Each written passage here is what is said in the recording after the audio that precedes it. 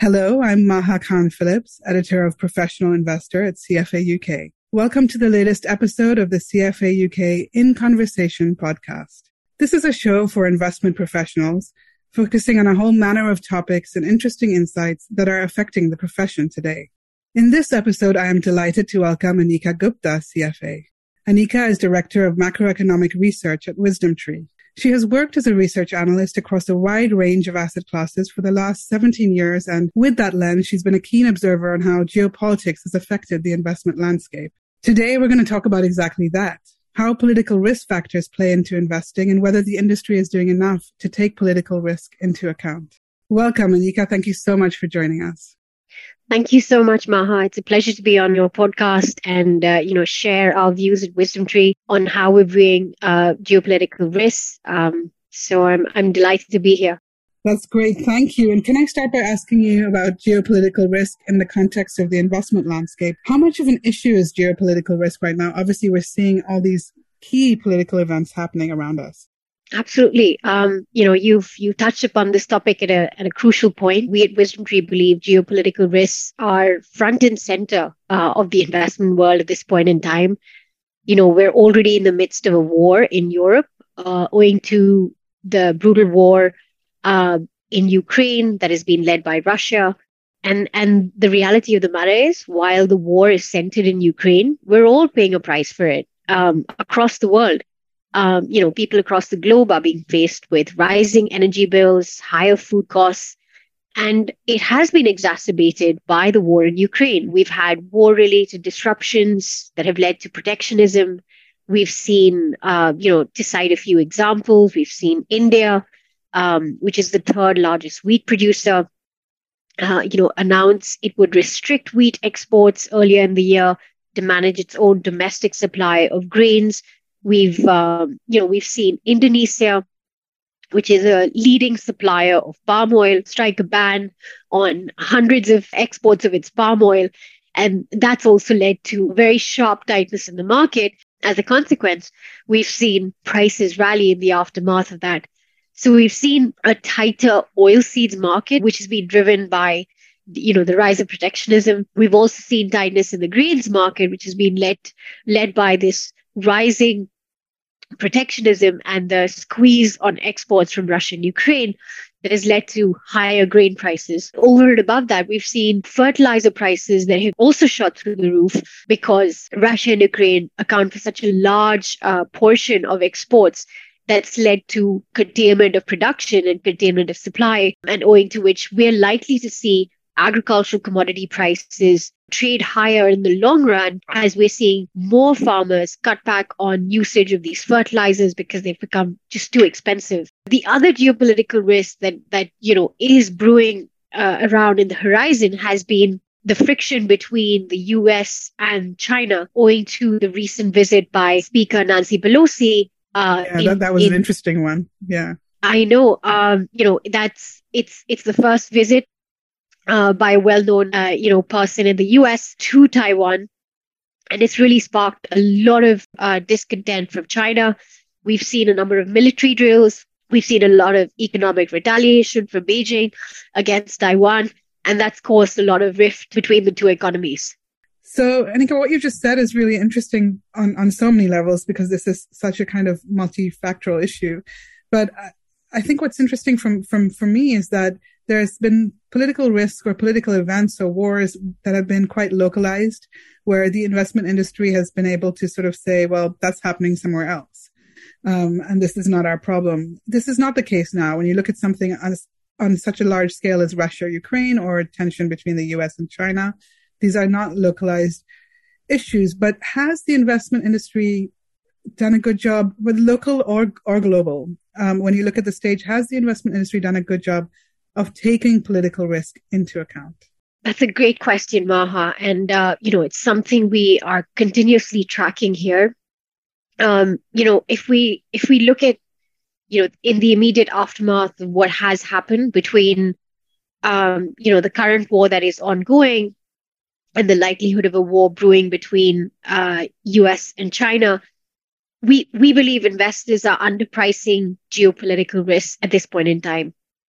If you take an example of the most well-known safe haven asset, I would point you in the direction to gold. And you look at, how gold has performed in this current climate. The performance has been quite weak. Just to highlight a few trends within the ETF industry, we've seen gold ETFs register outflows of 81 tons, amounting to about $4.5 billion. It's in July, and this was the third consecutive month of outflows in July, and it's been the worst since March of 2021. And the key reason has been we've had a very strong US dollar weigh on performance. We've also had the Fed resonating a very hawkish message, and obviously the US being one of the largest central banks, the Federal Reserve is sending a much more hawkish message, which is sending echoing the fact that interest rates are going to go higher for longer, and gold being a non-interest bearing asset is getting penalized as a consequence. But it's important that the markets that investors should not forget that the markets are just obsessed with the Fed at this point in time, and should these geopolitical risks that are brewing in the horizon actually transpire or actually escalate, that is going to have serious ramifications, and we will see gold, as it historically has proven to be a very strong performer in times of uncertainty and in times of heightened geopolitical risk, perform very well. Investors will be caught off guard. So I think it's worth investors actually, allocating to this asset, prior to the possibility of this risk escalating beyond control. So investors should be finding defensive assets, or yeah. Absolutely. And beyond that, just day to day, even if there was no war going on between Russia and Ukraine right now, are there sort of political risk frameworks that should be incorporated into investment decision making? Or how day to day should investors be thinking about sort of the analysis of political events? Or should they be thinking about them? Absolutely. I mean, the way I would address that is typically, this brings about it a good point to bring about the distinction between an international portfolio versus a domestic portfolio. So in a typical international portfolio, you are privy to these risks that would be dominated by decisions made by governments. So political risk would be associated with changes that occur with the country's policies, its business laws, investment regulations, similar to what we're seeing take place right now. We're seeing strong investment decisions taking place. We're seeing strong country policies being made, especially in the US. Now, obviously, in a domestic portfolio, that would have less implications as compared to an international portfolio. So it matters even more when your portfolio has that international exposure and a bias. The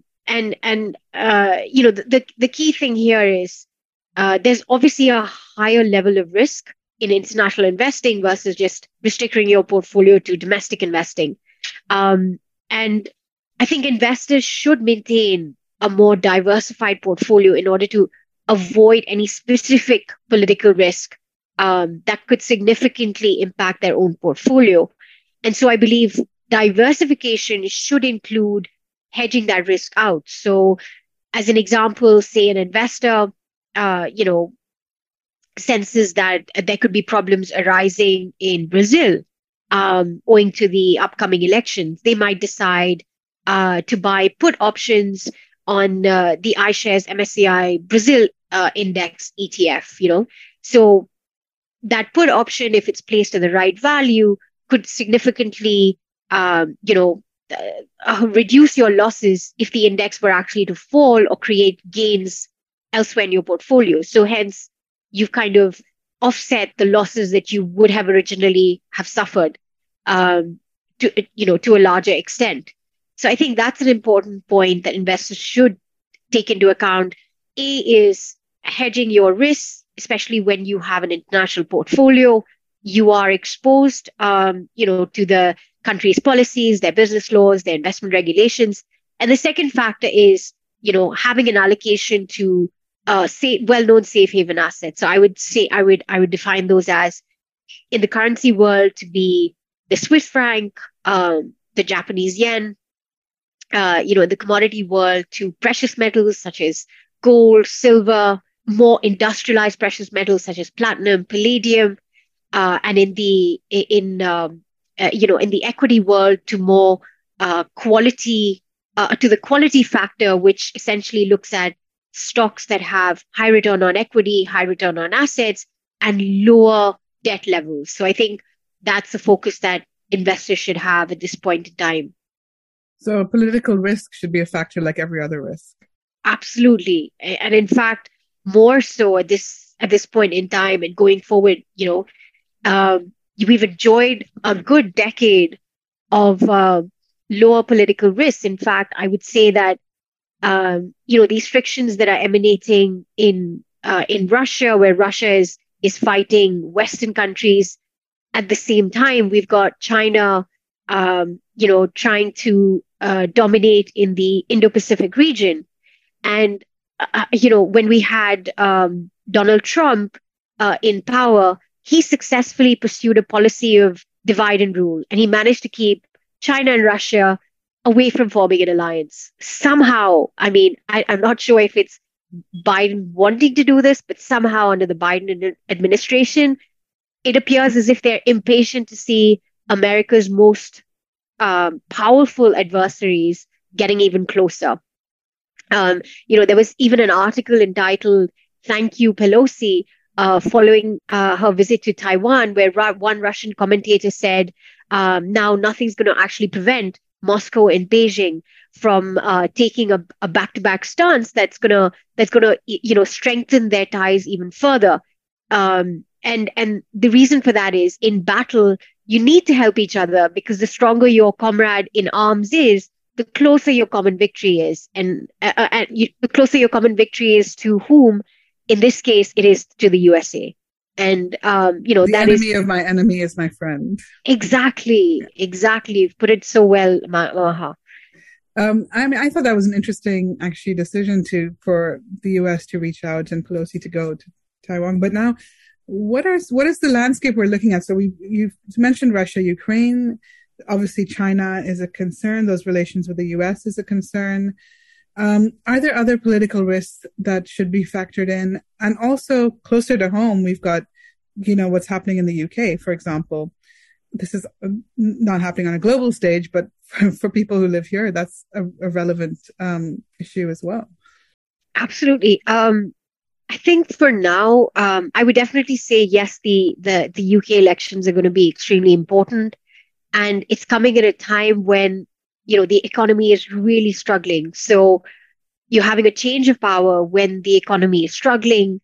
The Bank of England governor has already well telegraphed that we are heading in for a recession next year, and that recession is going to last for 5 quarters. So no central bank so far has put out so succinctly the fact that the economy is actually in a recession. That's quite an alarming. And at the same time, the Bank of England is faced with this difficult path that it needs to navigate, where it's got extremely high inflation. Andrew Bailey has said that inflation is likely to peak at 13%. The most recent data print we got just this week was at 10%. So we're already on that path. And at the same time, we've got GDP contracting. So it's like, which battle do I fight first? Do I take on the inflation battle, or do I take on the growth battle? And it's a really tough one, because here the reason for this higher inflation is due to imported reasons. Most of our inflation is imported, and it's because of a lot higher energy prices. So it's a very difficult path to navigate. And at the same time, you've got policies that are coming into, based on whoever would win the elections, the policies are tilted to either, completely cutting taxes, which would again be very inflationary. So it's going to be a very tough one to navigate. But I would say the key geopolitical risks we would highlight as being the most important globally would be the way the US navigates its relation with Taiwan and how China is going to um, retaliate from this point on, because the path that we're seeing going forward is the US is only looking to strengthen ties with Taiwan, and China is deeply against that happening. And it's interesting. I was talking to somebody the other day about gas bills and heating bills, and they were saying, I just can't believe that something happening over there can have such an impact on me over here. And it struck me that maybe we don't understand. We live in a global world, but maybe as a general rule, there's a lack of understanding about these ramifications. Some of them are very big, like, for example, soaring energy prices, we can understand. But there are long-term ramifications of all kinds of political risks. And in your mind, if we were talking about this in a few years' time, are there sort of things that we haven't thought about or that are not in the news today, but that actually will have an impact? Absolutely. You're right. I think none of us really understand supply chains until we had the COVID pandemic. So, we think ham comes out of the fridge. We think we don't understand that ham comes out from pork. Pork comes from a supply chain that it could be in a UK farm. It could be coming all the way from a European farm. That farmer has to cultivate his land. The crops need to get certain amount of rainfall in a year. The pigs need to be fed a certain feedstock. If that feedstock is in short supply, it impacts the farmer. I think we're all starting to grapple with what supply chains really look like. And in that respect, I think what's really interesting is supply chains are coming under pressure. So I think in this pre-war economy, we saw investor savings hit an all-time high. It hit an all-time high to a point where investors didn't even know where to put their cash in. They were just sitting at home in their pajamas. They had nothing to do. They had nowhere to go. And now they want to go. They want to go explore the world, but prices are exorbitantly high. I think now the other consequence in this post-war world is that those excess savings of an investor are now likely to be reallocated to new government policies, which are now increasing global defense spending. So every country is looking more inward, and they're trying to protect themselves against rising geopolitical risks, rising national security threats. And in order to do that, they're raising their defense bills. The other fact that we've suddenly started to investigate is globalization. I think globalization was faring very well. It also helped us think less about supply chains. We just clicked our finger and we got what we want. Today, we need to think twice whether every part of that supply chain is still intact. And owing to that, I think in this post-war global economy, we are going to see supply chains hampered, and we are going to see globalization, the rate of growth of globalization take a back step. And the other key thing is Europe, and especially, a case in point, Germany, which built its entire business model on cheap Russian, energy sources, is now having to remodel that entire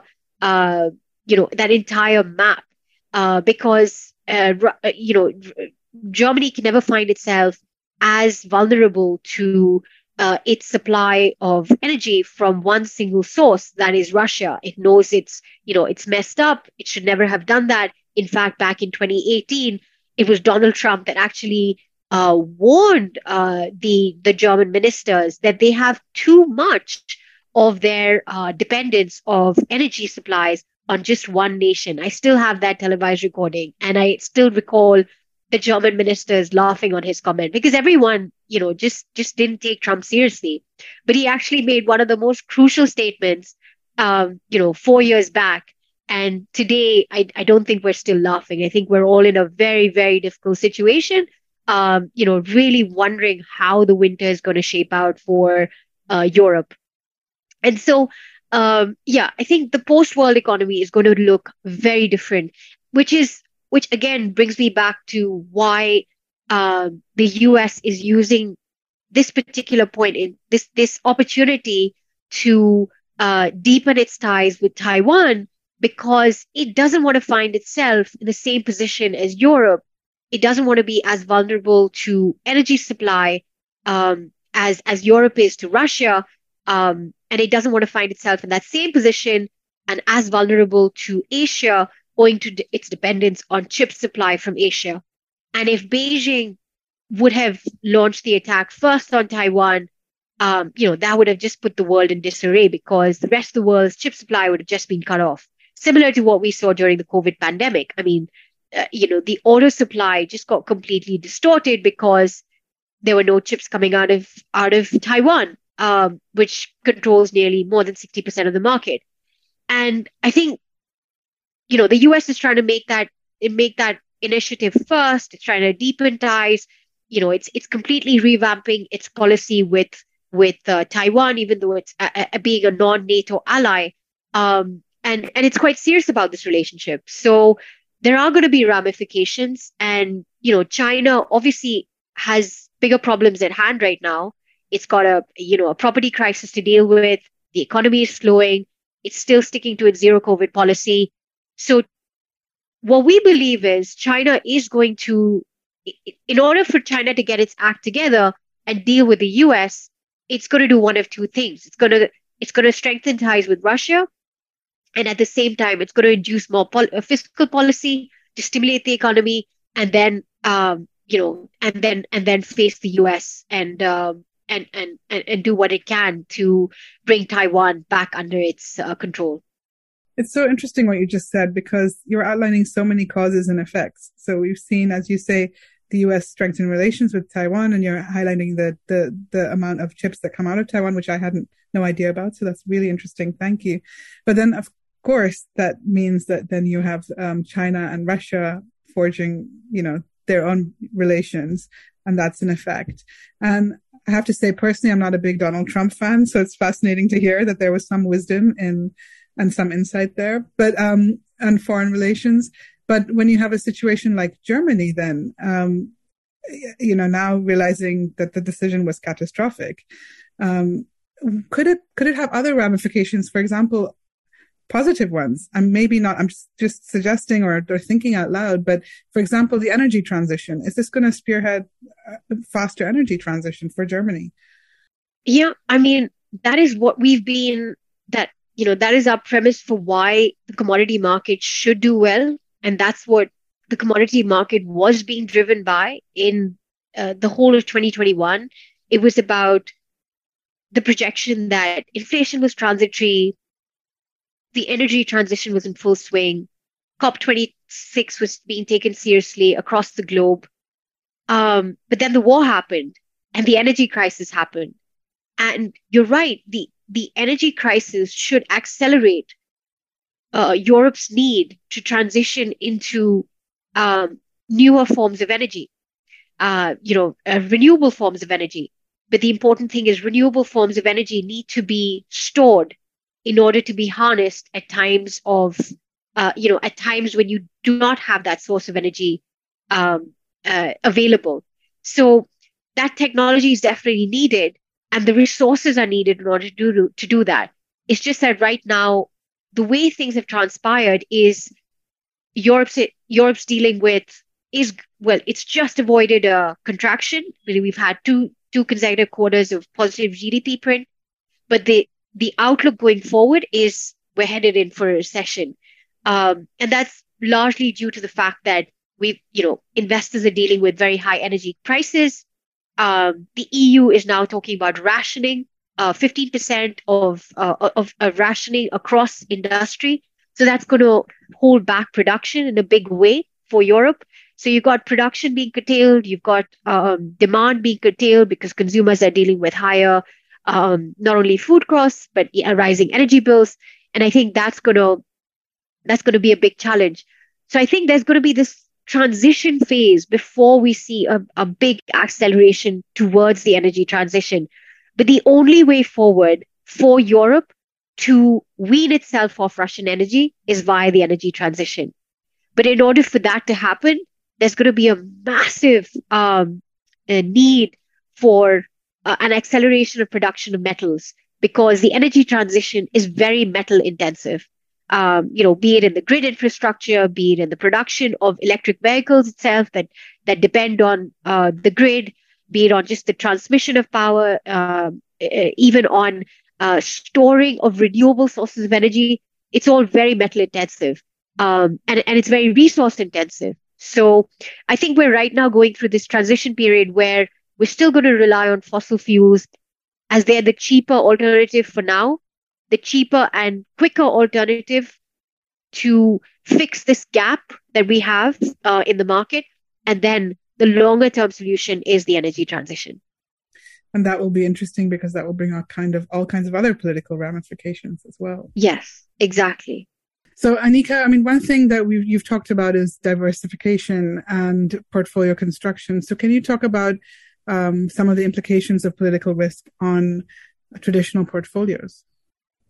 Absolutely, Maha. That's a great question. In 2022, we've witnessed, unfortunately, I have to say, the death of the 60-40 portfolio, the famous, well-known portfolio where investors have 60% invested in shares and 40% invested in bonds. It's always widely viewed as a very simple and effective way of gaining diversification and, smoothing out the peaks and troughs in the market. However, 2022 was one of these years where, the strategy just had the worst returns ever on record. We saw both shares and bonds getting impacted. Obviously, the Federal Reserve and central banks globally became a lot more hawkish in their stance on monetary policy. And as a consequence, bonds suffered very sharply. At the same time, equities suffered very badly because, we saw higher inflation and the impact of rising yields dampen sentiment on equities. We also saw a big outflow of performance in growth stocks versus value stocks, and growth stocks had been very overpriced, going into the COVID pandemic. So that really then brought out that question: are there any alternative assets that should be, brought into this famous 60-40 allocation? And obviously, the big question is alternative assets such as commodities, property, or infrastructure. Do those assets actually warrant an allocation in the portfolio?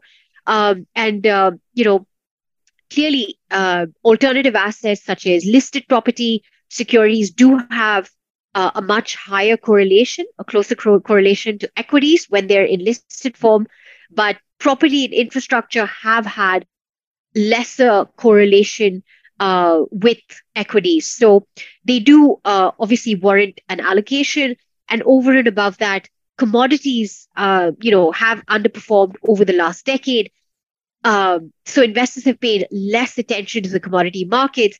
But over the last year, we've seen some very strong performance come into the commodity market. And I think that is now warranting an allocation in an investor's portfolio.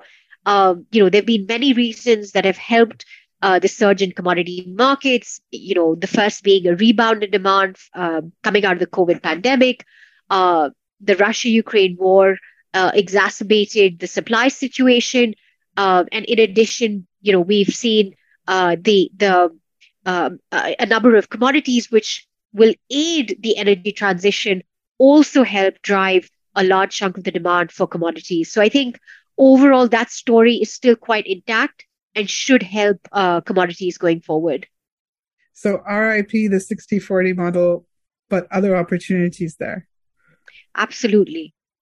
Thank you so much. And thank you for taking part in this discussion. I found it really interesting and valuable. I really appreciate it. Thanks so much, Maha. And thank you to everyone for listening. Remember to look out for the next episode of our In Conversation podcast through the usual CFA UK email and social media channels. You can also subscribe so that you don't miss an episode through CFA UK's SoundCloud channel or Apple Podcasts. Thank you.